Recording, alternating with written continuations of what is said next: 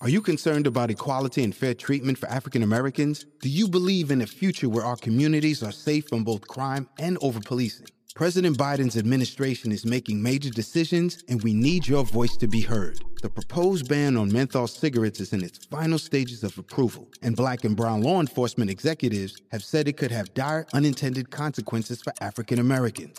The clock is ticking. Call President Biden at 202-456-1414 and ask him to stop this proposed menthol rule. The ban on menthol could lead to an illicit market and increased crime in our communities. Call President Biden and demand that he halt the ban on menthol until there's a review of the investigative findings.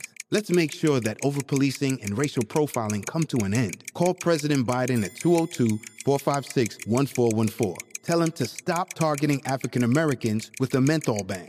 Time is running out. This message is paid for by Alliance for Fair and Equitable Policy. The views expressed in the following program are those of the participants and do not necessarily reflect the views of Saga 960 AM or its management. Seeking truth and justice in a battleground of deception and corruption. This is The Richard Syrett Show. I want all of you to get up out of your chairs. I want you to get up right now and go to the window, open it, and stick your head out and yell, "I'm as mad as hell, and I'm not going to take this anymore!" We must not allow ourselves to be intimidated. Our task is not only to win the battle, but to win the war. I'm feeling we're not in Kansas anymore. Take a look at this country through her eyes if you really want to see something. You'll see the whole parade of what man's carved out for himself after centuries of fighting. You're out of order! You're out of order! The whole trial is out of order!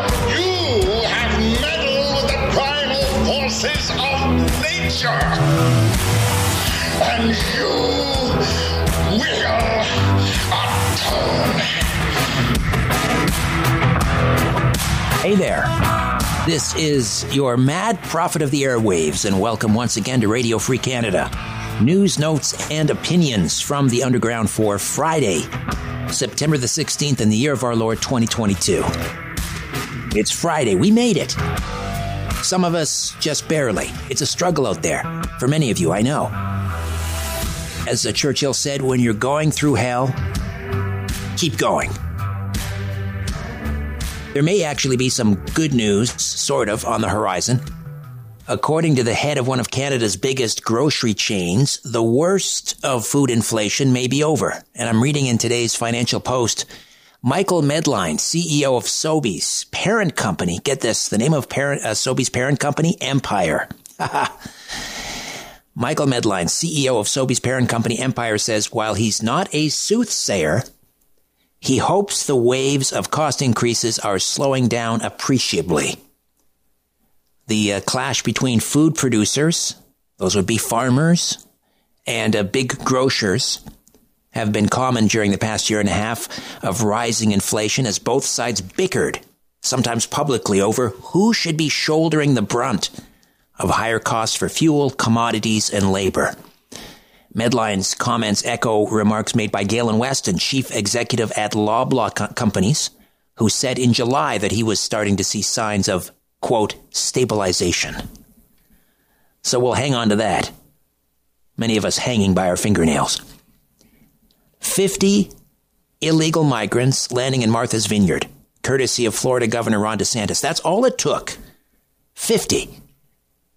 To expose the utter and complete and shameful hypocrisy of the left and the Democratic Party in the United States. 50. So the governor of Massachusetts brings in the National Guard and essentially evicts or deports those 50 migrants, getting them off the island. And a number of people on social media today asking a very good question. Martha's Vineyard, why couldn't the Obamas have housed those 50 migrants in their $12 million mansion? Well, I'll tell you, because the left and the Dems don't really care about illegal immigrants. And Ron DeSantis has exposed them, the lefts and the Dems, once and for all. This is final proof. This is the final word on the Dems and the left and illegal immigration. The Dems and the left, they're all for illegal immigration unless, of course, it's in their backyard. And it's estimated that since Joe Biden was sworn in as president, approximately 3.5 million illegals, 3.5 million, have crossed the southern border into the United States. But don't believe your lying eyes. Joe Biden is doing everything he can to secure the border. His press secretary says so. What we stand by is that we are doing everything that we can to make sure that that we follow the process that's been put forth. That's why we have historic funding to do just that, to make sure that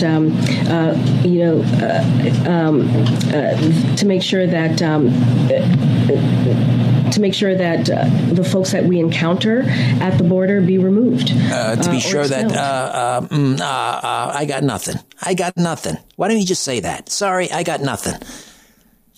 Here is the final word. That's kind of an ongoing theme of this monologue. The final word. Now, here's the final word, the final proof concerning something we've been talking about and hammering away on this program for over, nearly 2 years. The final proof concerning the unimaginable harms caused by the lockdowns. Not the pandemic, the lockdowns. Government officials and public health officials, they're trying to spin the pandemic like it was something that was unprecedented. No, that's a lie. There was nothing unprecedented about the pandemic. The response to the pandemic was unprecedented. It was unscientific. It was ineffective. It was a colossal blunder by every measurement, by every matrix. Again, arguably the worst public policy blunder in peacetime in the history of the world. So here is Stanford professor of medicine, an expert on infectious diseases, Dr. Jay Bhattacharya, one of the founders of the Great Barrington Declaration, spelling out the cost, the human cost of the lockdowns around the world. The world is interconnected, right? So the last 30, 40 years, one of the major good things that come out is that we've interconnected the world. As a result, 1 billion people have been lifted out of poverty worldwide. How did that happen? In part, it happened because poor countries reorganized their economies in order to fit into this globalized, sort of the broader global economy. Overnight, we just said, no, thank you.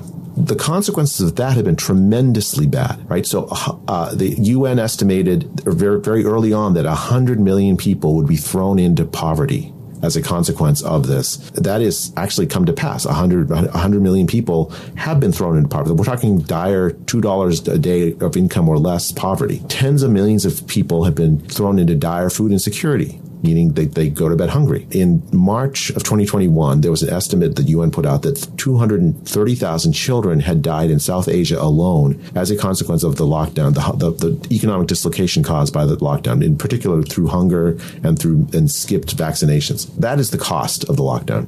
You can denominate it in dollars if you want, but don't make any mistake. It was not dollars that was at stake. It was lives of the poor and the vulnerable that was at stake when we decided to lock down, and they are the ones that have paid the price for it. That is as effective and poignant a summation of the human cost of the lockdowns as I've heard. That should be the final word on the colossal tragedy of the response to COVID. It was the response, not the disease, that caused so much pain and suffering. That's the final word. Electric vehicles. If you want to purchase and operate an electric vehicle because you think you can save money on gasoline, or you're under the misconception that somehow you're helping the environment, that's your right. That's entirely your right. But here is the final word on the folly of trying to force hundreds of millions of car owners around the world to give up their gas-powered vehicles for electric cars. This is Mark Mills. He's a physicist and senior fellow at the think tank, the Manhattan Institute. Have a listen. We want to go all electric by 2035. Is it practical to do it now? Well, we could make this whole discussion easy with a 2-letter word. No. There's no such thing, of course, as a zero-emissions vehicle. The real question is, where are the emissions associated with the electric car? Because what you do with an electric vehicle is you don't eliminate emissions. You export them somewhere else. You have to dig up about 500,000 pounds of materials to make a single 1,000-pound battery. It takes 100 to 300 barrels of oil to manufacture a battery battery that can hold 1 barrel of oil equivalent of energy. Just manufacturing the battery can have a carbon debt ranging from 10 tons to 40 tons of CO2. And the plans that are in place to increase the use of batteries will require an increase in production of minerals like lithium, cobalt, zinc. Demand for those minerals will increase between 400% and 4,000%. There isn't enough mining in the world to make enough batteries for that many people for their car. Or unless, as someone on social media pointed out, the model does make sense if you're planning on getting rid of, say, 6 billion people. So California has recently pumped $10 billion of taxpayer money into infrastructure for electric vehicles, charging stations, etc., and announced a ban on the sale of gas-fueled cars by 2035. California's electric grid is in tatters now. They can't handle the electric cars they have on the road now, which is a small percentage, let alone 100%. Can you imagine what will happen to the power grid in California if every gas-powered vehicle was replaced with an EV? It's absolute folly. Mark Mills has really delivered the final word on electric vehicles. Now, listen to this absolute gobbledygook from a charity called Children First Canada. Now, if they come knocking, they're a charity. If they come around knocking or calling you looking for money, ask them about this ridiculous nonsense they've published before politely ending the call or shutting the door. This is a story reported or republished by CTV. Of course, CTV. CTV, of course. They jump all over this and they report this rubbish. Here's the headline. Discrimination and climate change among risks to Canadian children. Are you concerned about equality and fair treatment for African Americans? Do you believe in a future where our communities are safe from both crime and over-policing? President Biden's administration is making major decisions, and we need your voice to be heard. The proposed ban on menthol cigarettes is in its final stages of approval, and Black and brown law enforcement executives have said it could have dire unintended consequences for African Americans. The clock is ticking. Call President Biden at 202-456-1414 and ask him to stop this proposed menthol rule. The ban on menthol could lead to an illicit market and increased crime in our communities. Call President Biden and demand that he halt the ban on menthol until there's a review of the investigative findings. Let's make sure that over-policing and racial profiling come to an end. Call President Biden at 202-456-1414. Tell him to stop targeting African Americans with a menthol ban. Time is running out. This message is paid for by Alliance for Fair and Equitable Policy. An annual report that looks at harms facing Canadian children finds that unintentional injuries pose the biggest risk to kids, that's true, followed by poor mental health and systemic discrimination. The study from charity organization Children First Canada says preventable and accidental injuries are the leading cause of death among kids 14 and under. Poor mental health is also putting kids at risk. Yeah, that's true. With the studies saying a quarter of people between 2 and 17 years old experience mental health challenges. But for the first time, climate change has made the list of its own category rather than being considered a cross-cutting theme. Children First Canada says child acute bronchitis linked to wildfires is on the rise. All right. Climate change among the greatest risks to our children, sure. Anyway, I thought I'd leave you with a good laugh. Coming up on today's show, in a report of its 2-year investigation of the COVID-19 pandemic, the prestigious medical journal The Lancet concluded it's possible the virus originated in an American lab. Art Moore from WND will be here, last order of business with that story. Peter Navarro, President Trump's Defense Production Act policy coordinator during the pandemic and one of only 3 White House officials by Trump's side from the 26th campaign to the end of the president's first term in office, will be here. Peter is also the author of a brand new book, Trump Time, a journal of America's plague year. The Limb Riddler is here with another Limb Riddle. The Sofa Cinephile will be here this hour to unpack the new Blu-ray edition of the 1985 film Red Dawn, starring Patrick Swayze. I remember that one from the drive-in. But coming up first, Mad Max, leader of the People's Party of Canada, on Pierre Poilievre as leader of the Conservative Party. We'll get his thoughts. The Richard Syrett Show off and running for Friday, September the 16th. Facta non verba. We're back as the Richard Syrett Show continues on News Talk, Saga 960 AM. All right, this is my first opportunity to check in with the Honorable Max Bernier since Pierre Poilievre was elected as leader of the Conservative Party, and Max is joining us right now. Hello, Max. How are you? Fine. Thank you, Richard. Let me just get your some quick thoughts on Pierre Poilievre and his ascendancy to the leadership of the Conservative Party, and what this means for you and the People's Party going forward, because he's trying to now cast himself and the Conservative Party as this populist conservative movement, a Canada First movement. How does that affect you and let's say your strategy going into the next election?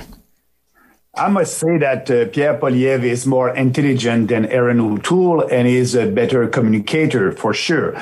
And yes, right now he's pushing some policies that we've been speaking about that for a long time, like inflation and control of our spending. I believe that Pierre is speaking about that, and we are speaking about that. And there's a lot of differences between us and also Pierre Poilievre and the Conservative Party.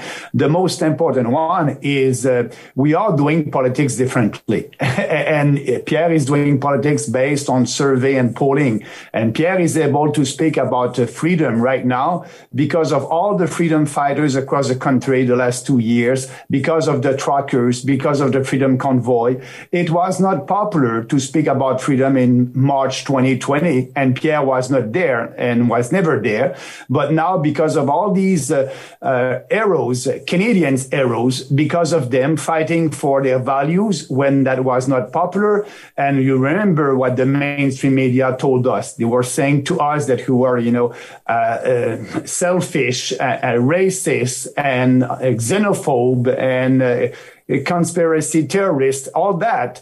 But we fought for that, and now we were able to change the public opinion, and that's why Pierre Poilievre is speaking about that. So that being said, there's other issues that Poilievre is not speaking about, like, mass immigration. He won't speak about that. He didn't say anything about that. The Paris Accord, he won't withdraw from the Paris Accord. For him, he will need to tackle climate change, and we won't. So that's a huge difference.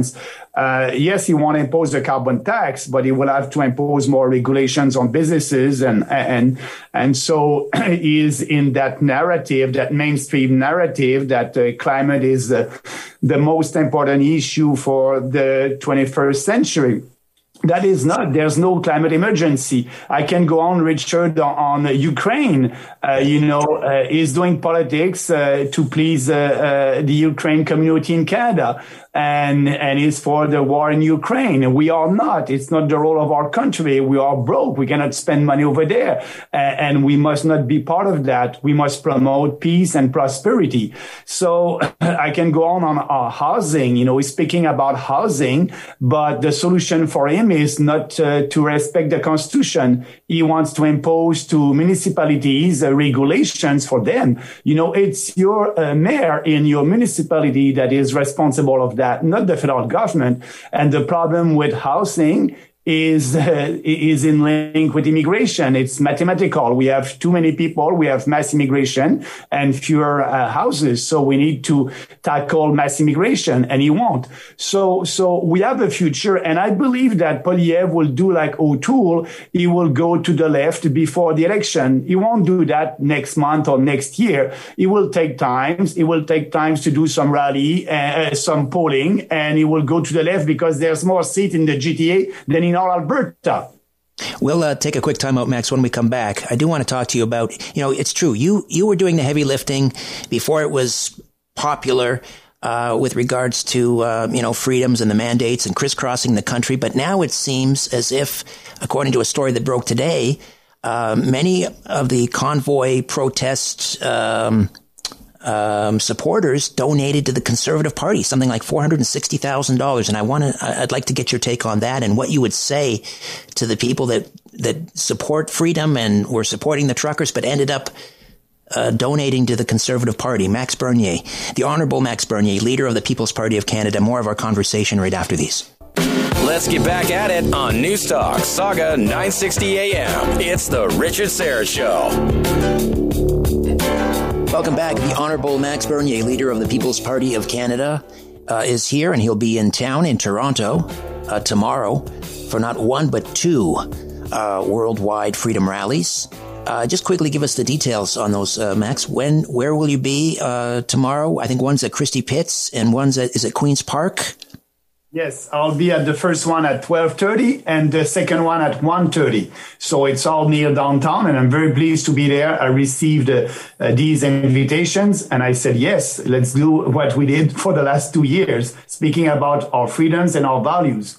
Yes, and you, as I mentioned earlier, you have been carrying the heavy burden there. When it wasn't popular to do so, you were the only, federal party certainly out there talking about the mandates and the immorality and the vaccine mandates and the lockdowns and so forth. And now we hear that Canadians who supported the Ottawa convoy ended up contributing something like $460,000 to the Conservative leadership candidates. And that's got to be, I don't know, disappointing, frustrating. What do you say after you did all the heavy lifting? No, so what I'm saying, in Canada, you can donate to every political party. You can donate to the Conservative and to the People's Party. That's legal. So we are able to raise money. This party is growing. And, maybe some of these donors donated also to us. We don't know. We will know that at the end of the year when we'll have that data from Election Canada.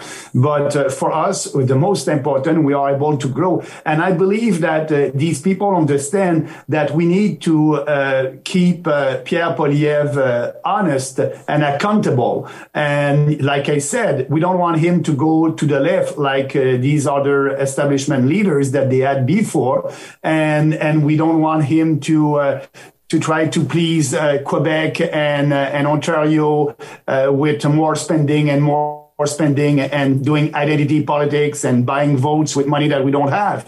So we can be the insurance policy for that. And I believe that the PPC has a role to play. We can be like the NDP of the right. The NDP, now we have a socialist government in Ottawa because of the NDP. They're pushing the Liberals to the left.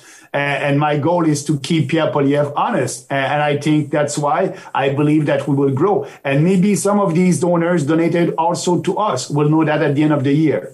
Fair enough. That's true. As you say, kind of an ideal situation would be a minority Conservative government with enough People's Party MPs to allow the Conservatives to rule from a minority position. To that end, would you consider running in a seat in Alberta, where of course you are very popular? It's been a tough, you're right in the heart of the milk marketing board there in Quebec. This is not a popular message that you're delivering there, but you do it nonetheless. Would you consider running in Alberta to maybe increase your chances of getting elected to Parliament?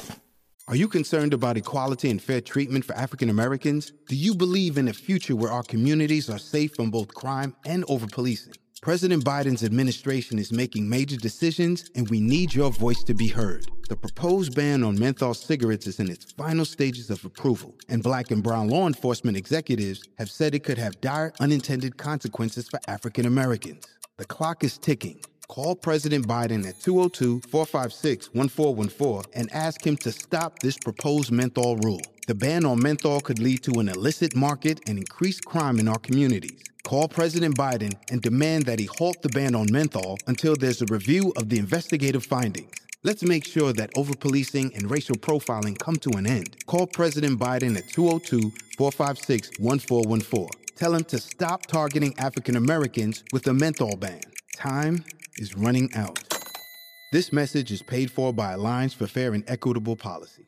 Ahorra todo lo que necesites, todo lo que no también, cosas que siempre has querido en precios bajos de Amazon. Todo lo que está en descuento, si eres bueno y no también, cosas de la abuela que se toma el chardonnay con hielo, cosas que te nutrirán y no podemos mencionar, cosas del jardín y más.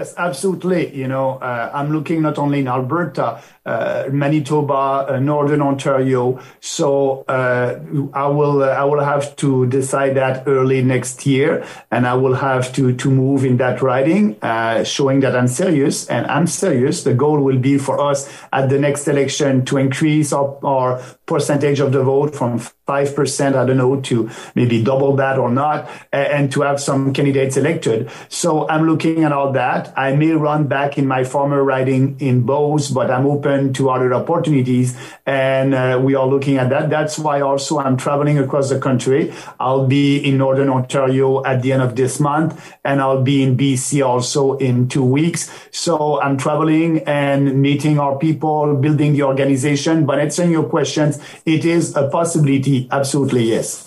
All right. And again, give us the details. You're in Toronto tomorrow for 2 worldwide freedom rallies. Give us the details. Yeah, absolutely. The first one will be at, just wait a little bit. I don't want to be sure. The Christie rally, it will be at 12:30. And you can go on my website, People's Party of Canada.ca. You'll have all the details, or you can follow me also on Twitter. And the second one will be at Queen's Park, and I will speak at 1:30 tomorrow afternoon. Okay, Christie Pitts at 12:30 and Queen's Park at 1:30 tomorrow in Toronto, the Worldwide Freedom Rally. Max, always appreciate your time. Thank you so much. We'll talk again, I hope. Thank you, Richard. Have a nice day. Bye-bye. Bye-bye. All right, when we come back, fact check this. You're listening to The Richard Syrett Show on Newstalk Saga 960 AM. How do we determine what is true, what is false, and what is misleading? Fact check this. All right, welcome back. Dr. Harvey Risch is a professor emeritus of epidemiology at the Yale School of Public Health, and he's also a medical doctor. His work has been cited in medical journals, etc., nearly 50,000 times. So this guy has major league cred. And he was recently on Steve Dease's YouTube program. Steve Dease is a conservative YouTuber, talk show host. And Steve Dease asked Dr. Harvey Risch, what is the biggest lie of the last 29 months of COVID? Have a listen to this. As we look back over the last 29 months, what has been, and maybe we could do an entire book on this question, brother, but what's been the biggest lie that even you, as someone at the upper echelons of these institutions, is just like, how is anyone with a straight face actually attempting to sell this, regardless of whether they've been bought and sold or not? Oh, that's a difficult question because there's so many. To me, the biggest lie is the FDA webpage on hydroxychloroquine. So the FDA webpage was mounted July 1st of 2020. It's been there for 2 years. It's a fraud. The webpage says, warning, hydroxychloroquine should not be used in outpatient treatment because of risk of cardiac adverse events. That's in the big bold letters. And then underneath, in small print, it says, we base this warning on adverse events that we've observed in the treatment of hospitalized patients. Now, there's 2 things about this. First is that COVID-19 is a completely different disease in outpatients and hospital patients.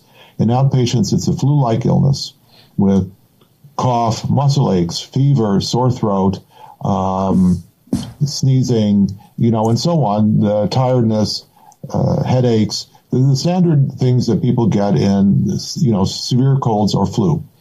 However, on about day 8 plus or minus in a subset of people, they progress to a more intense pulmonary illness. That's an pneumonia-like illness where the immune system overreacts and deposits a lot of immune debris in the lungs and makes breathing difficult and oxygenation difficult.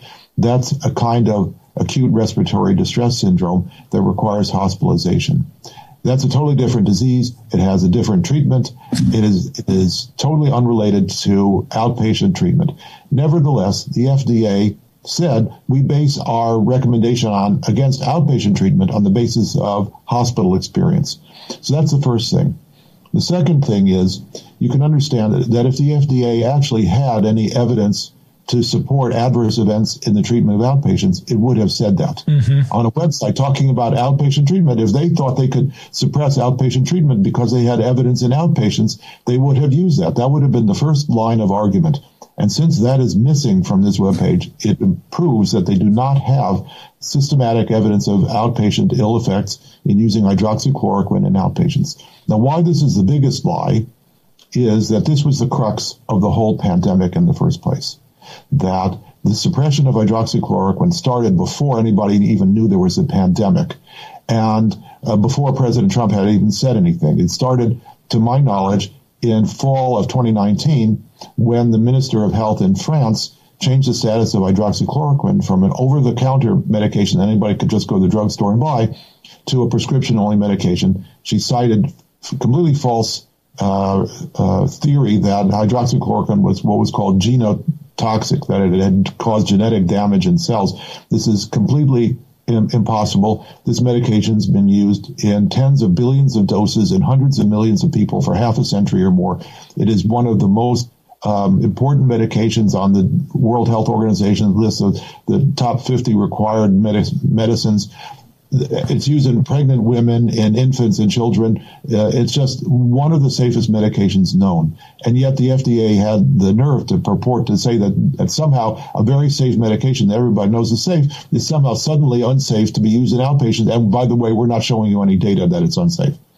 So this is the biggest lie. Had this medication been used at the outset of this pandemic, it would have saved hundreds of thousands of lives that were needlessly lost because this was suppressed for a year while patients waited for vaccines, and whatever one thinks of the vaccines. This time period of a year lost led to hundreds of thousands of unnecessary deaths that would have been treated. And had we been able to treat this disease adequately, the necessity of vaccines would not nearly have been as important, and maybe not important at all. And that is the crux of the whole pandemic, that this pandemic was not used to protect the health of the population. It was used to sell vaccines and patent medications at tremendous, tremendous profit to the pharma industry with the collusion of the FDA and the CDC. And this is the nature of what we've been fighting over the last 2.5 years. Not the virus per se, but our corrupted response to the virus. Wow. Dr. Harvey Risch, again, Professor Emeritus of Epidemiology at the Yale School of Public Health. He's a medical doctor. His work has been cited nearly 50,000 times. Coming from him, this has to carry a lot of weight. Hydroxychloroquine suppressed even before the pandemic became known. Just before. Isn't that interesting? Had it been used, he says, it would have saved hundreds of thousands of lives. But it was suppressed. We were told there's no cure, there's no treatment, we have to wait for a vaccine. Had hydroxychloroquine not been suppressed, had it been in widespread use, as it was in certain places like Uttar Pradesh in India, they may not have needed the vaccine. Interesting. Frightening. All right. When we come back, the Sofa Cinephile will take a look at the new Blu-ray edition of the 1984 WW3 motion picture Red Dawn. Christopher Garetano joins us next. Stay with us. Back to the conversation on The Richard Syrett Show. News Talk, Saga 960 AM.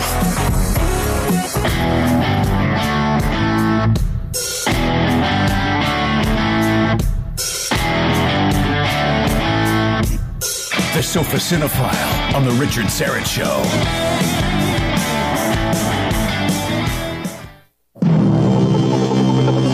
What's going on here, my friend?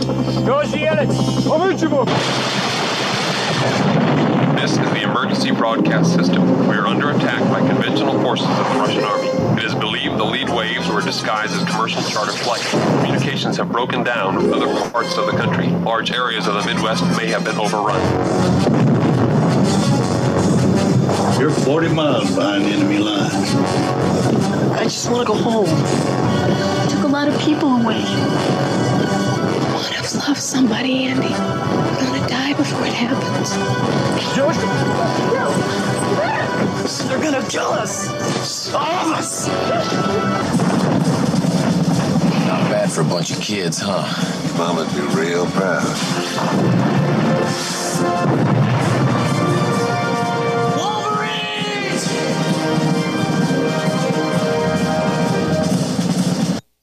There we go. That takes me back to the mid-1980s in the Breezes Drive-In Theater in Brantford, Ontario. Red Dawn, starring Patrick Swayze and Charlie Sheen. Who else was in that? Powers Booth, Harry Dean Stanton.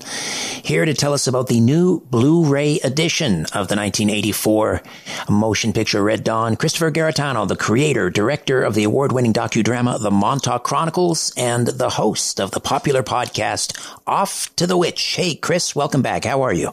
Thank you. I'm doing well today. Red Dawn, take us back 1984. What's the movie about? So the sleepy town of Calumet, Colorado is suddenly invaded by a combination of Cuban forces and Russian forces after NATO has disbanded. You know, fictional tale, of course, during the height of the Cold War and a lot of tensions. And all of a sudden, soldiers start parachuting from the sky, and it's a small town. And the only people that seem to be able to resist after many adults are, their businesses are seized and people are murdered, put into concentration camps, are the high school football team and the kids that disappear. You know, John Milius, the director, was criticized at the time for it being so far-fetched. And his response was, this is happening right now in Afghanistan with, at that time, the Afghani freedom fighters. It was the same thing. Right, right. Great cast, too. Patrick Swayze, Leah Thompson, Charlie Sheen, Jennifer Grey being reunited with Patrick Swayze. Tell me about, let's see, Harry Dean Stanton, Powers Booth. I don't know if this is true. Powers Booth, that character who played a pilot in the film, that was supposed to be originally played by Robert Blake. Is that a true story? Yes, it is. Yeah, that's who John Milius originally wanted. I'm not, it's so many amazing casting stories that would blow your mind. I don't know if you ever heard the one about O.J. Simpson was supposed to be the Terminator. No. Yeah. Wow. I did not know that. You could write a book on that, I'm sure. Yes, you could. So now there's a new Blu-ray edition of Red Dawn. What's any interesting extras in the Blu-ray edition? Of course, yeah. There are some documentaries that were created on the previous standard Blu-ray edition, but there are new docs that are certainly they're worth seeing. All of it, and Milius's commentary. For a lot of people that don't know, John Milius had a stroke some time ago, and he's been working very hard to come back, from that bottomless pit, but it's been difficult for him.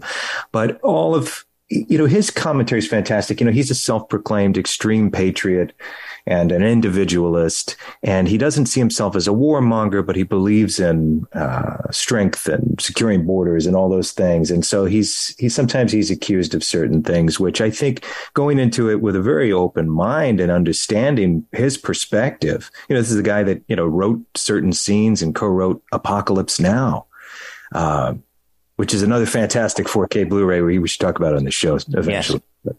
No, Milius has an insight into these things, and it seemed like these journalists were attacking him for things that he was much smarter about, in my opinion, and he had an answer to them.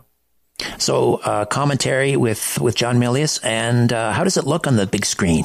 Oh, it's gorgeous. Again, the best you'll see, because when we saw these things in the theater, those prints were ran over and over again. They collected a lot of dirt and dust. And so what happens is they go back to the interpositive or the negatives, and we get to see exactly what that cinematographer meant for you to see, especially on a 4K TV. But Blu-ray is always gorgeous, in my opinion. But those 4K Blu-rays, if they're mastered correctly, they're something else. And what about the sound? There's a great film score. It was composed by Basil Poledouris, but how does the whole thing sound? Yeah, who also scored, I believe, Conan for John Milius when he directed that. It's gorgeous. The sound is fantastic. It all depends on your sound system. And I would say, improve on your sound system to match some of these, because sound, oh man, does it make the difference when you're watching a motion picture. It really does. When you have that 5.1 sound setup in your home, it changes everything. Of course. So how do we get the Blu-ray edition, the new Blu-ray edition of Red Dawn? It didn't come out that long ago, and it's available, seems to be just about anywhere. I saw it in Best Buy, and it certainly can be purchased at Amazon. All right.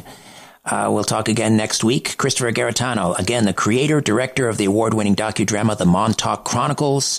And how do we listen to your wildly popular podcast, Off to the Witch, Chris? So go to anywhere you listen to your podcasts, including Spotify or Apple Podcasts, and search Off to the Witch. And we just did a 2-part episode with Stanton LaVey, the grandson of the writer of the Satanic Bible. What an interesting interview. Wow. The grandson of Anton LaVey. Coming up next on Off to the Witch. Chris, great job as always. We'll talk again next week. Thank you so much. First we filled your mind. Now, let's twist it. This is the Limb Riddler. All right, it's Friday. Time to check in with that devilish wordsmith, the Limb Riddler. Happy Friday, Limb Riddler.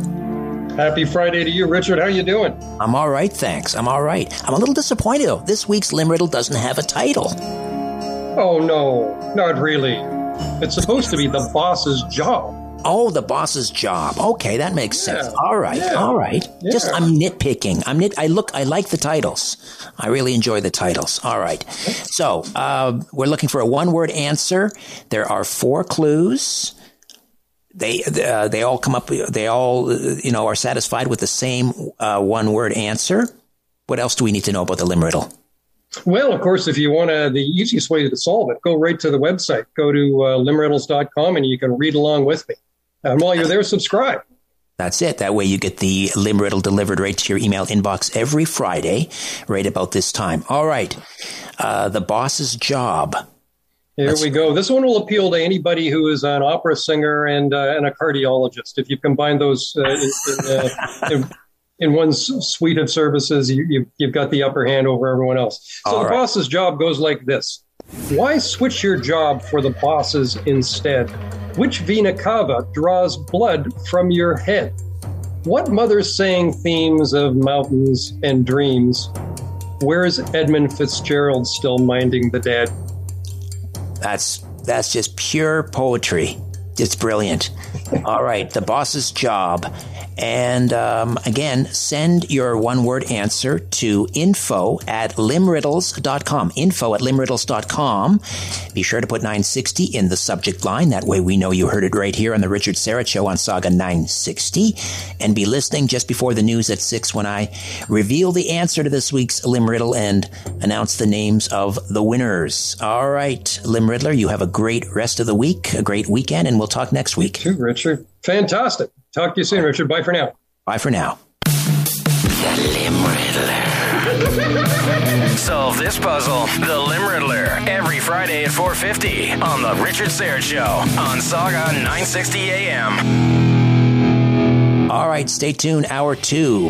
Plenty of great show to come, including my conversation with Peter Navarro, President Trump's Defense Production Act Policy Coordinator. During the pandemic, he's got a brand new book. It's called Trump Time, a journal of America's plague year. That conversation gets rolling in about 5 minutes. Stay with us. The views expressed in the following program are those of the participants and do not necessarily reflect the views of Saga 960 AM or its management. Seeking truth and justice in a battleground of deception and corruption. This is The Richard Syrett Show.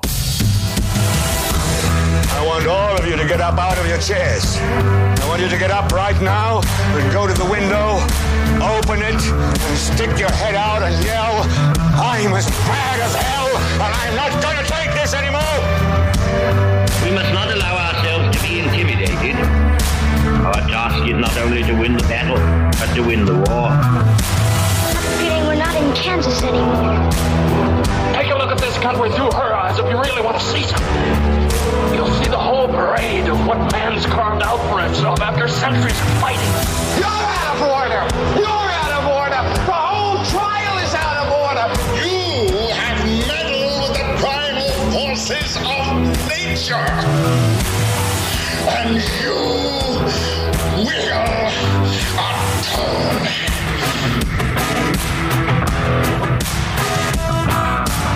And welcome to Hour 2 of the Richard Syrett Show. If you missed Hour 1, you missed a lot, including my conversation with the Honorable Max Bernier, Mad Max, who's coming to Toronto tomorrow for a couple of worldwide freedom rallies, one at Christie Pitts at 12:30, one at Queen's Park at 1:30. Coming up a little bit later in this hour, Art Moore from WND will be here. Interesting story in the Lancet Journal, the prestigious medical journal, The Lancet. Not a story, it's a report. The conclusion. Are you concerned about equality and fair treatment for African Americans? Do you believe in a future where our communities are safe from both crime and over-policing? President Biden's administration is making major decisions, and we need your voice to be heard. The proposed ban on menthol cigarettes is in its final stages of approval, and Black and brown law enforcement executives have said it could have dire unintended consequences for African Americans. The clock is ticking. Call President Biden at 202-456-1414 and ask him to stop this proposed menthol rule. The ban on menthol could lead to an illicit market and increased crime in our communities. Call President Biden and demand that he halt the ban on menthol until there's a review of the investigative findings. Let's make sure that over-policing and racial profiling come to an end. Call President Biden at 202-456-1414. Tell him to stop targeting African Americans with a menthol ban. Time is running out. This message is paid for by Alliance for Fair and Equitable Policy. Ahorra en todo lo que necesites, todo lo que no también, cosas que siempre has querido en precios bajos de Amazon. Todo lo que está en descuento, si eres bueno y no también, cosas de la abuela que se toma el chardonnay con hielo, cosas que te nutrirán y no podemos mencionar, cosas del jardín y más. Ahorra en grande en Amazon. Cosas Of its 2-year investigation of the COVID-19 pandemic.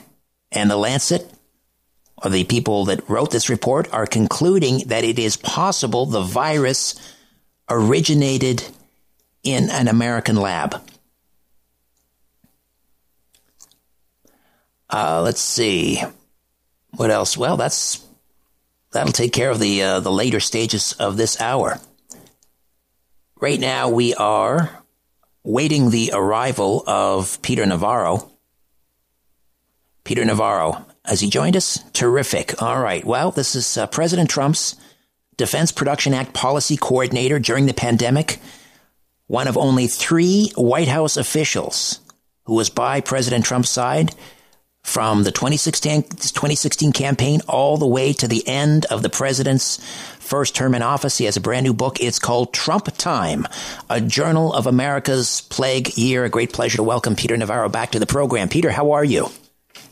I'm good, but the new book, and I hope you'll have the cover of this to show, is called Taking Back Trump's America, How We Lost the White House and How We'll Win It Back. The In Trump Time book was the first of what's going to be a trilogy in my White House memoirs, as they are.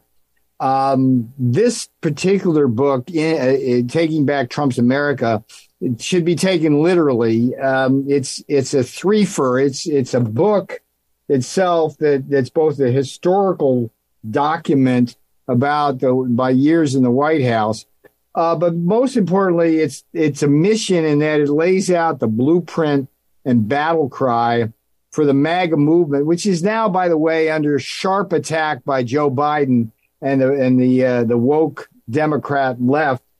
And I'm hoping that people can get focused on Taking Back Trump's America by reading the book and focusing like a laser beam first on the November election so that we can take back the House from Nancy Pelosi, and then in 2024, take back the White House under the banner of Trumpism.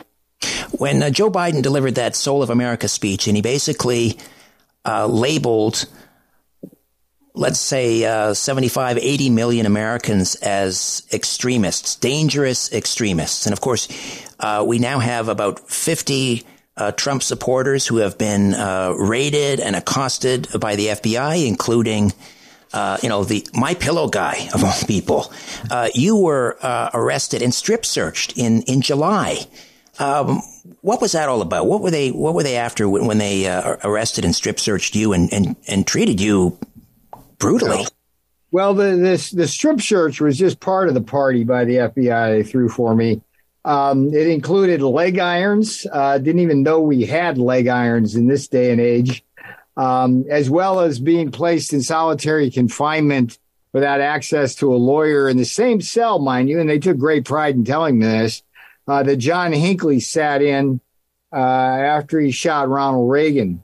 What was that about? Well, there's a lot of speculation about that, but the arrest itself stemmed from a charge of contempt of Congress that began with this kangaroo committee, otherwise known as the Jan 6 Select Committee. They issued a subpoena for me to testify and produce documents. And I was quite clear on multiple occasions what my response was. And it was a response which was in tune with my doing my duty to my country, to my Constitution, and my commander-in-chief. I told them that President Trump had invoked executive privilege in the matter, number one. Number two, that by law, it was not my privilege to waive, so I couldn't by law defy the president. And number three, if you wanted what you were after, all you had to do simply was go contact President Trump and his attorneys and get him to waive the privilege. They did not do that. They had a legal and a moral and an ethical responsibility to contact the president and confirm that executive privilege had been invoked if they wanted to, but ask whether he would be willing to waive the privilege in my case. They didn't do that. And what they did was issue a resolution to have me indicted for a contempt of Congress charge. It's a misdemeanor. That's the good news. The bad news is it carries a 2-year possible prison term. And then fast forward to the day of my arrest, June 3rd. It's very interesting. This is a misdemeanor. And in cases like this, the norm, by far the norm, is what's called voluntary surrender. In other words, they call you up or they call your attorney up and say, hey, we've got a warrant for your arrest. Come on in. We'll process you and you'll be out the same day. They didn't do that. They didn't do that. What they did, they chose to let me go all the way to the airport in Ronald Reagan. I was going on my way to Mike Huckabee's show. I wasn't escaping anywhere. Just on my way to Mike Huckabee's show in Nashville. They let me sit there for an hour under surveillance. And then when I waived my ticket at the scanner and went into the jetway, they slammed the jetway door closed. 3 armed agents closed behind me. 2 came at me, denied me the right to an attorney, took my cell phone, even as their buddies were calling the press, letting them know the circus arrest was in progress. Next thing I know, I'm first in handcuffs behind my back. And then about 20 to 25 minutes later, I'm being strip searched and put in leg irons. And the funny thing about it, and it is kind of darkly comic, is when I sit and look out my window where I live in the deep swamp, I'm literally a field goal kick away from the FBI. They are literally across the street. And they could have easily, if they didn't want to call my attorney for a voluntary surrender, simply came on over and took me there instead of exposing people at the airport to their shenanigans and subjecting me to that kind of public humiliation, which is, I think, was part of their intention. But here's the thing.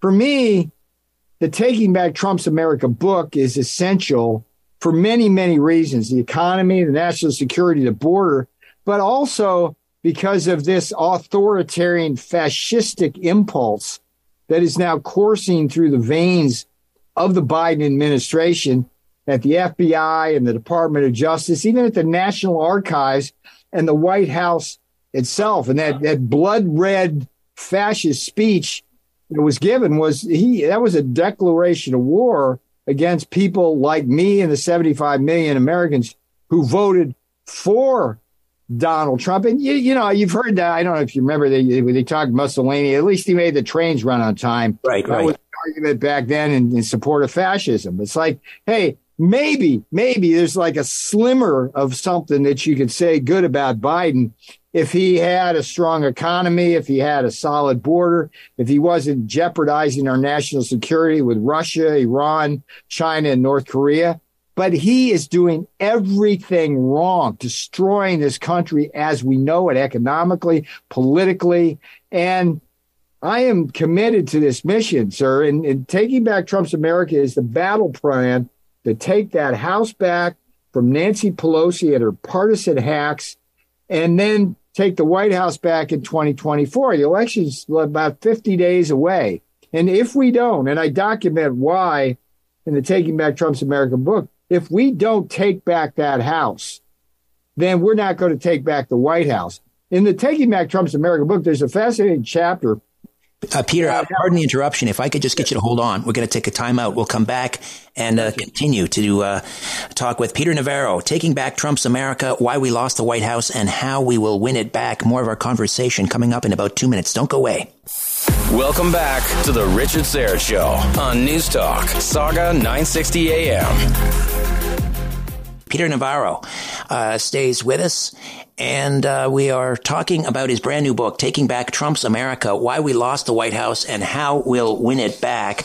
In the book, you lay the blame for his defeat in 2020 with people that were in his administration that were continually seeking to undermine people like Attorney General Bill Barr, Treasury Secretary Steve Mnuchin, Larry Kudlow.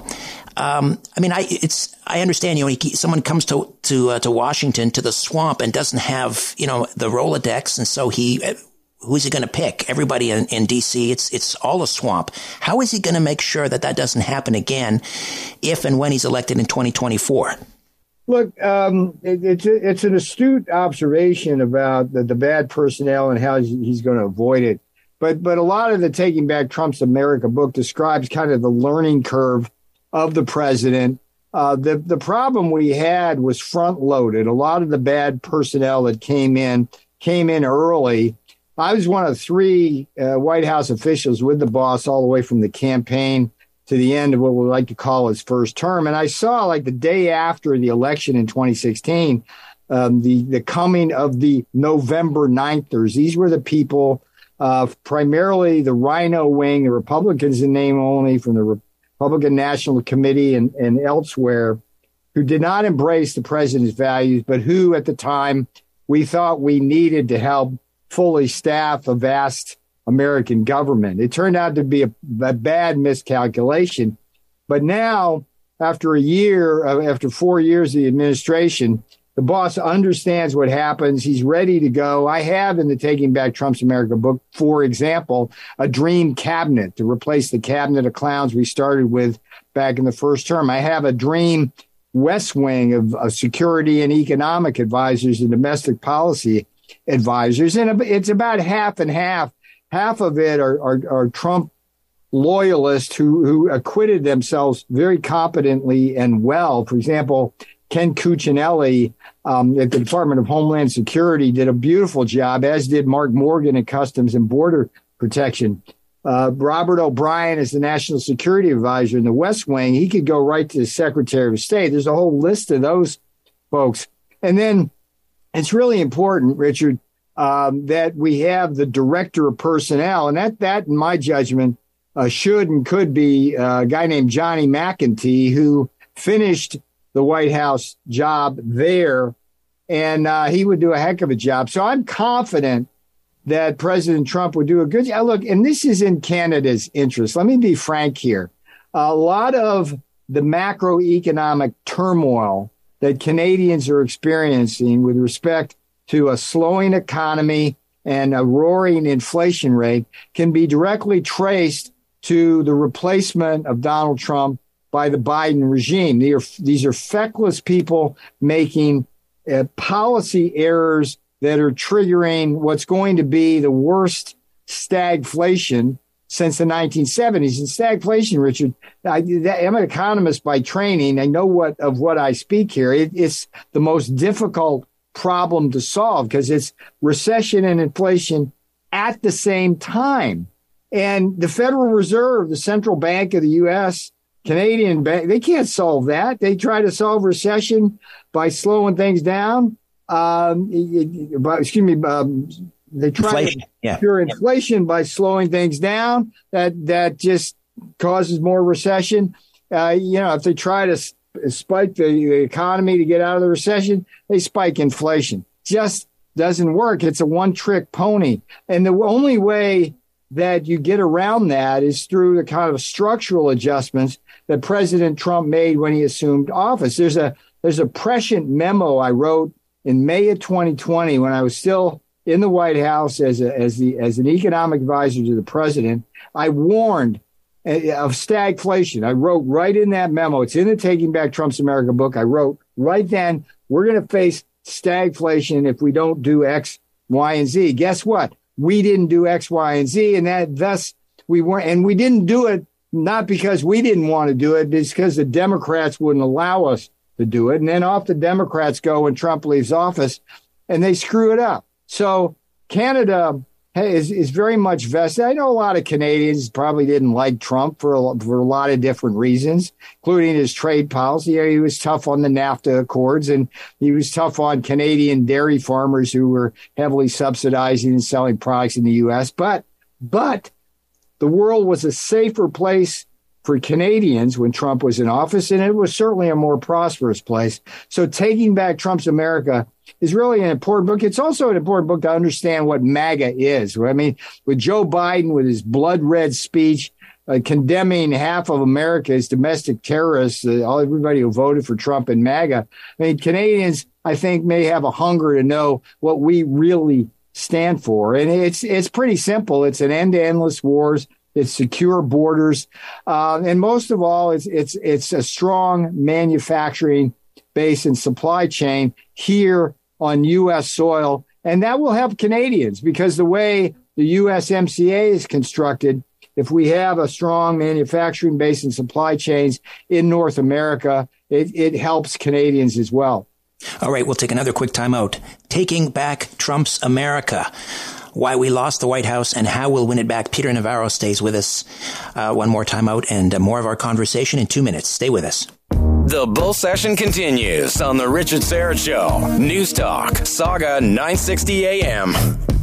And we're back with Peter Navarro, one of only 3 White House officials who was by President Trump's side from the 26 campaign right through to the end of the president's first term in office. His brand new book is Taking Back Trump's America, Why We Lost the White House, How We'll Win It Back.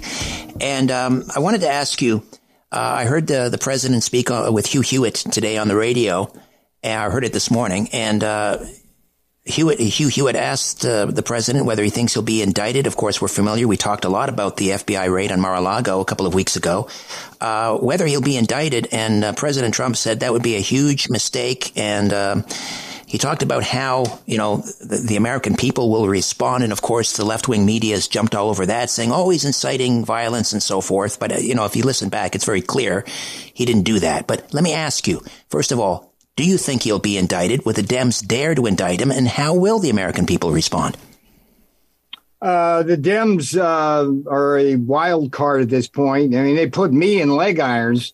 They raided Mar-a-Lago. They took Mike Lindell down at a fast food restaurant.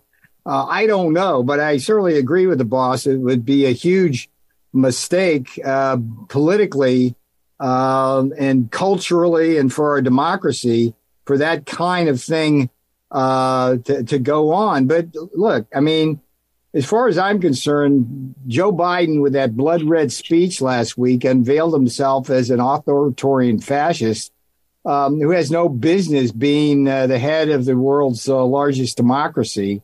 So as the boss says, let's see what happens. But That's why we got to take back Trump's America. If we here south of your border can put the Republicans back in charge in November, then that begins the road back to stopping this nonsense, because in January they'll have the subpoena power to find out what the heck's going on. Richard, I got to apologize here. I don't know if I thought this was going 30 minutes, and I've got another call coming in. If you forgive me if we could wrap this up. Absolutely. I come back anytime you want. Absolutely. Can I ask you one more quick question? Yeah, sure. And that is, the Dems seem to be they want to run on abortion and Trump. And give me 2, 3, 4 things, maybe aside from inflation. We all know that's the big one. What are the 3 things aside from inflation the Republicans should be running on as we head into the midterms in November? Well, it's pure MAGA principles. It's the economy broadly. It's not just inflation. It's the stagflation, the falling real wages. That's got to be at the top of the list. I mean, really. I mean, that's what Donald Trump is about, and it's this invasion we're having on our southern border. I mean, if Canada were experiencing what we are, and you're going to get some of those folks working their way up your way. I mean, you can't send 4 million people over since Biden took office into the United States and expect to have good things happen. So those are the big issues, plus election integrity. But it's great talking to you. And likewise, Canada is vested in this Taking Back Trump's America book. So I hope you'll give it a read. Absolutely. Again, many thanks. Peter Navarro and the book, Taking Back Trump's America, Why We Lost the White House and How We'll Win It Back. When we come back, well, Art Moore will be here in a few moments from WND, co-author of See Something, Say Nothing. And this is an explosive story, yet another explosive story, as the whole COVID narrative continues to unravel. This is we'll talk about this report that just came out in Lancet, the prestigious medical journal, The Lancet. And the authors of this study conducted a 2-year investigation of the COVID-19 pandemic, and they now have concluded it's quite possible the virus originated in an American lab. This has been intimated by a number of people, some of whom have been on this program. So we'll get to that story with Art Moore.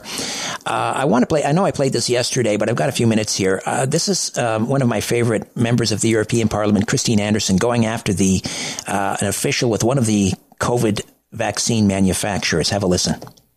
Are you concerned about equality and fair treatment for African Americans? Do you believe in a future where our communities are safe from both crime and over-policing? President Biden's administration is making major decisions, and we need your voice to be heard. The proposed ban on menthol cigarettes is in its final stages of approval, and Black and brown law enforcement executives have said it could have dire unintended consequences for African Americans.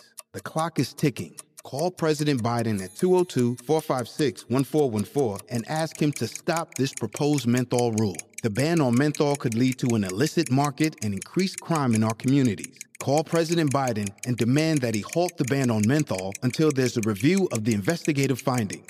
Let's make sure that over-policing and racial profiling come to an end. Call President Biden at 202-456-1414. Tell him to stop targeting African Americans with a menthol ban. Time is running out. This message is paid for by Alliance for Fair and Equitable Policy. Ahorra en todo lo que necesites, todo lo que no también, cosas que siempre has querido en precios bajos de Amazon. Todo lo que está en descuento, si eres bueno y no también, cosas de la abuela que se toma el chardonnay con hielo, cosas que te nutrirán y no podemos mencionar, cosas del jardín y más. Ahorra en grande en Amazon. Cosas. Whoops, that one's not going to play. All right. What else do we have going on here that I can tell you about? Be sure to be just before the news at 6 o'clock, of course, I will reveal the answer to this week's Lim Riddle. Now, I mention that because the Mississauga Steelheads are gearing up for a season, and their home opener, I believe, is October the 2nd. Do I have that right, Jacob? The Mississauga Steelheads. Of course, we carry the games right here on Saga 960. And starting next Friday, with the Lim Riddler, we'll be giving away a pair of tickets to the home game. So be sure to be listening next week to the Lim Riddler.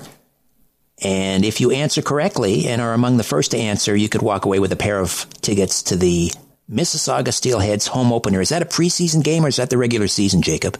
Nope, that's the real deal. All right. October the 2nd. Okay.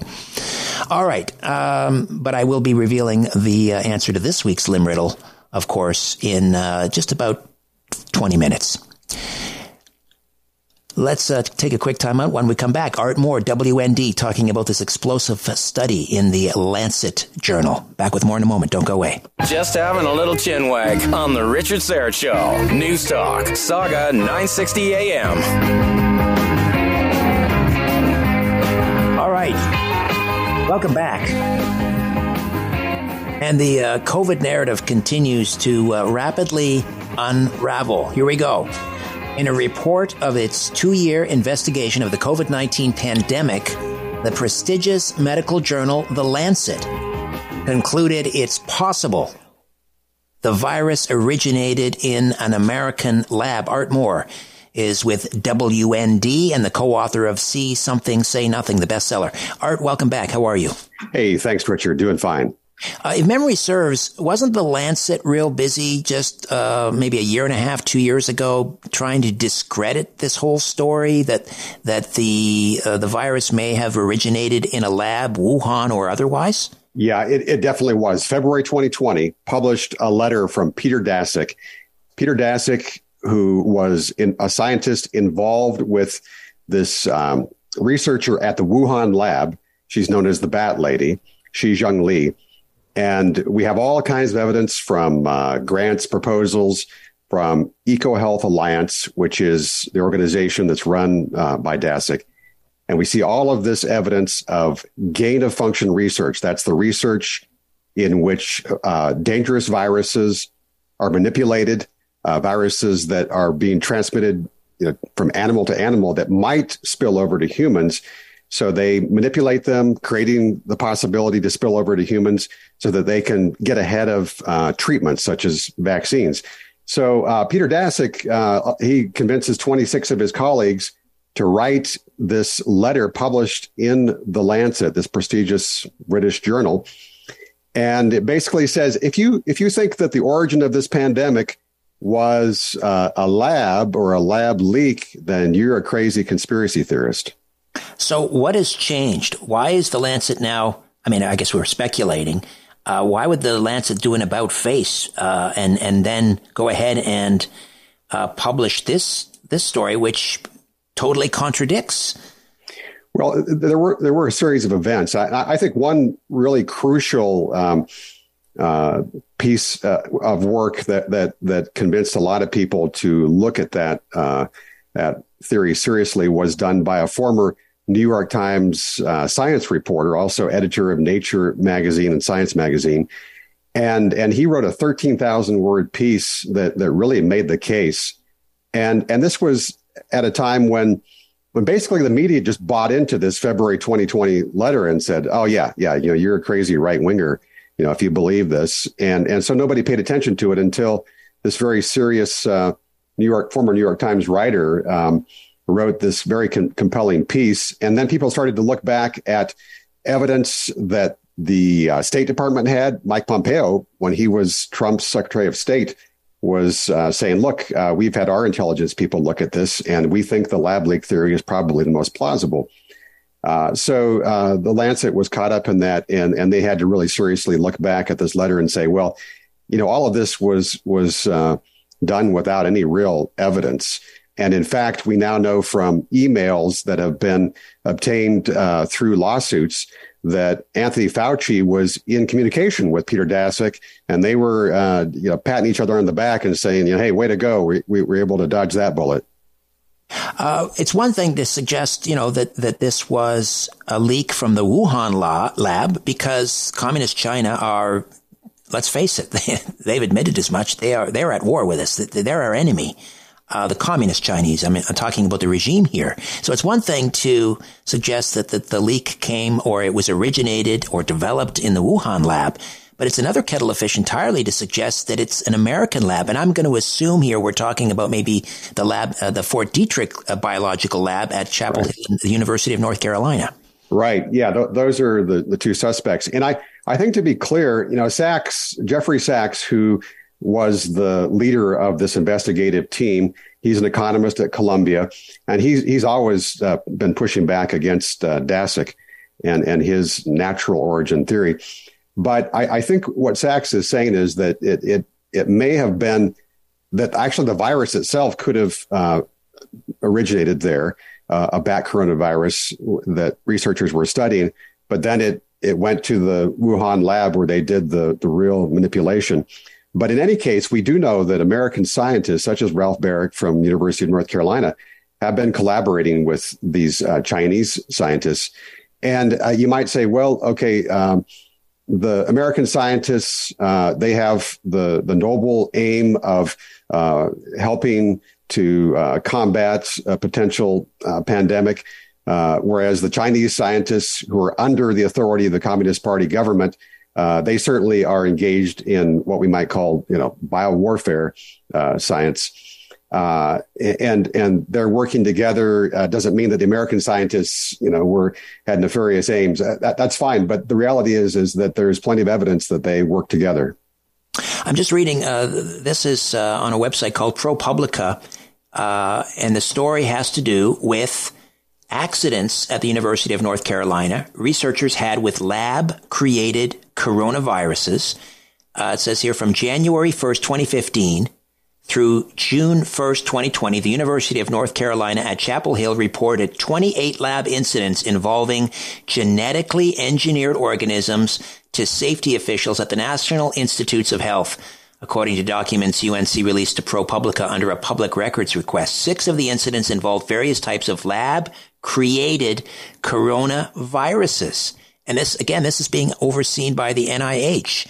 So if this was a creation at Chapel Hill or the Fort Detrick lab, and it leaked, there's certainly precedent for it. And because the NIH oversees this research, Dr. Fauci had to know about it. He did. And interesting thing is there was an interview that was just done with Robert Redfield, who was the CDC director under Trump.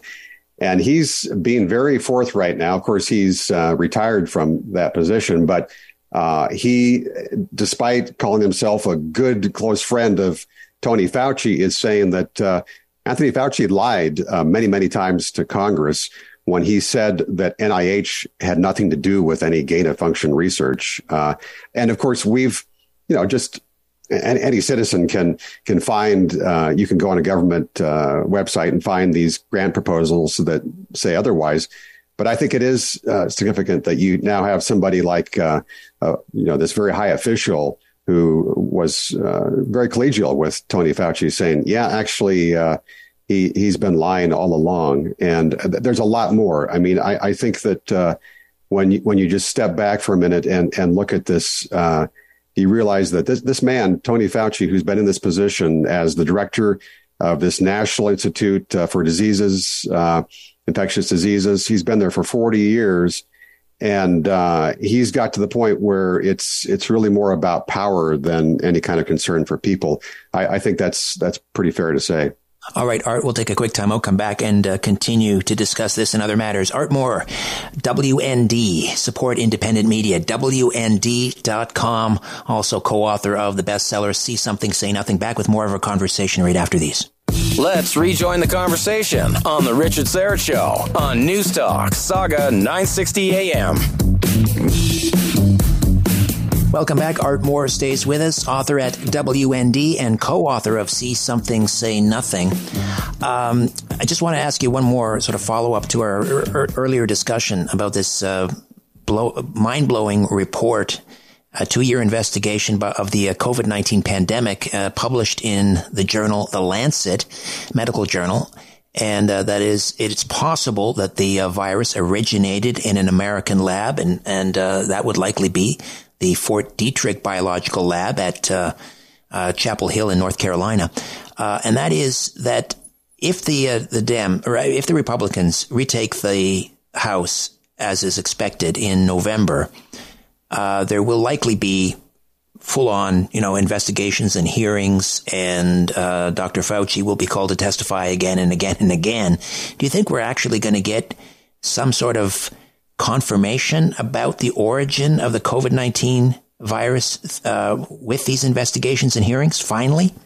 I certainly think it's possible, because I think for any objective observer, you can piece together information that's already available and come to a pretty good conclusion that it was a manufactured virus. It came from a lab, and that the United States government was very much at the center of funding this research.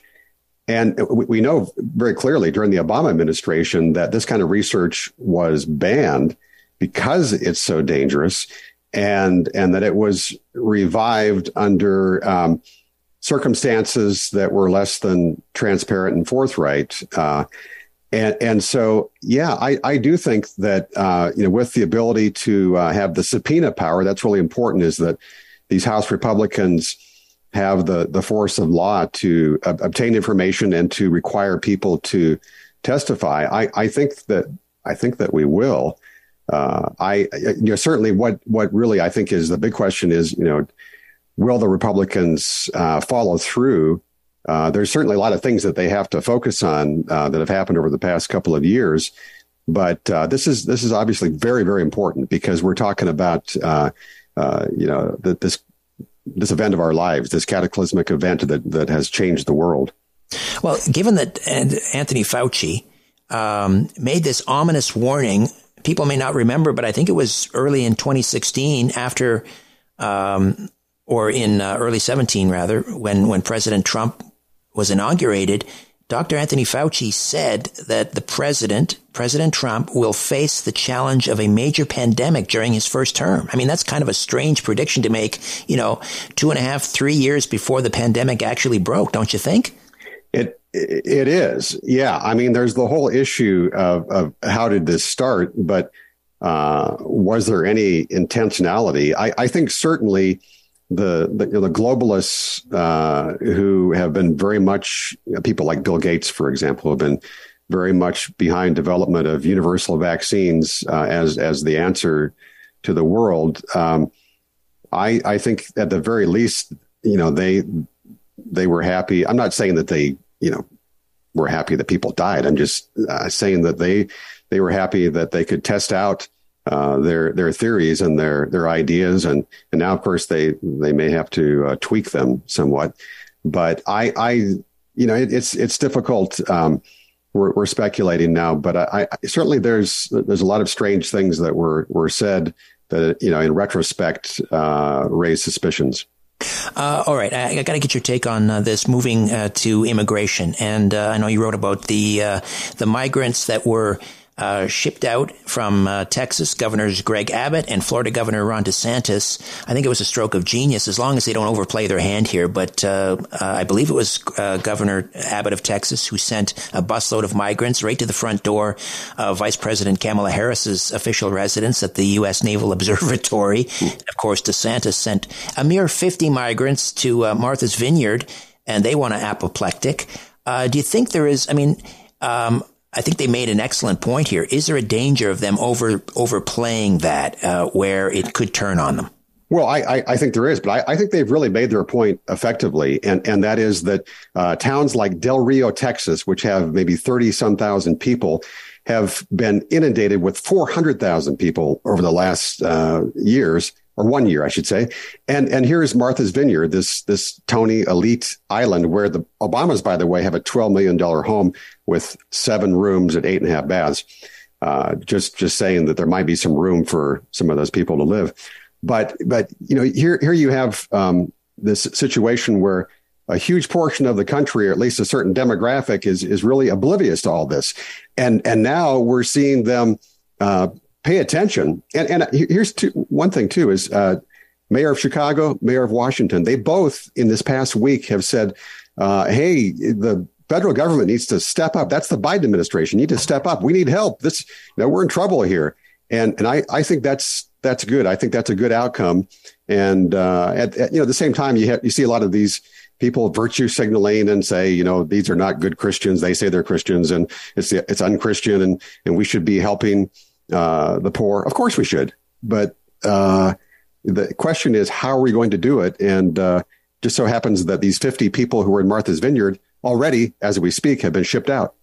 Yeah, they brought in the National Guard, no less. It's an emergency. 50 migrants on our front door. We can't have that. Big W for Governors Abbott and DeSantis. How do we get a copy of See Something, Say Nothing, Art? Yeah, best way, thanks, Richard, is to go to Amazon.com and type in See Something, Say Nothing. It's a terrific book. Very important to read. Art, thank you for your time. Have a great weekend. Yeah, my pleasure. Thank you, Richard. And now, your Lim Riddler answer and this week's winners. All right, this week's Lim Riddle. It's called The Boss's Job. Why switch your job for the bosses instead? Which vena cava draws blood from your head? What mother sang themes of mountains and dreams? Where's Edmund Fitzgerald still minding the dead? I know, Jacob, you got it. You got the answer. No? I thought you were pointing to yourself gleefully when I had the Lim Riddler on. Okay, well, the answer is superior. Superior. Why switch your job for the boss's instead? The boss's job might be superior to yours. In fact, your boss was once called your superior.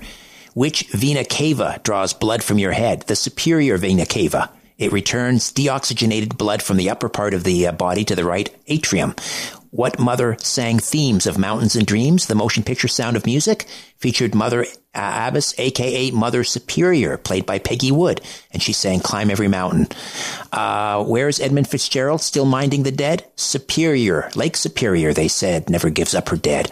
And the first 5 to answer correctly were Duncan Ruxton, Thunder Bay, Joe Nemeth of Kincardine, Christine D. Savita of Stony Creek, Tom Dibley of Halliburton, and Ryan Myers, who goes by Citizen of the World. What? How did he get in here? We don't allow citizens of the world. Anyway, congratulations all. Don't forget, starting next week, we'll be giving away a pair of tickets to the home games for the Mississauga Steelheads for one lucky winner for the Lim Riddler. All right, that's it for me. My thanks to Jody, Declan, and Jacob. I'll be back next week to do it all over again, God willing. I'll speak with you Monday at 4. Don't be late. Until then, I remain unbowed, unbent, unbroken.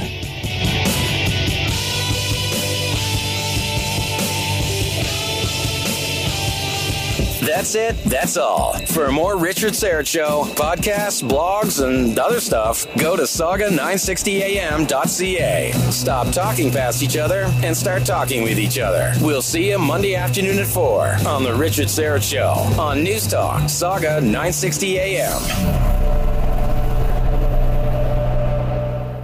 Are you concerned about equality and fair treatment for African Americans? Do you believe in a future where our communities are safe from both crime and over-policing?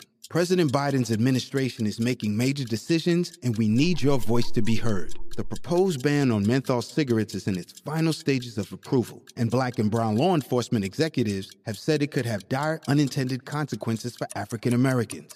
The clock is ticking.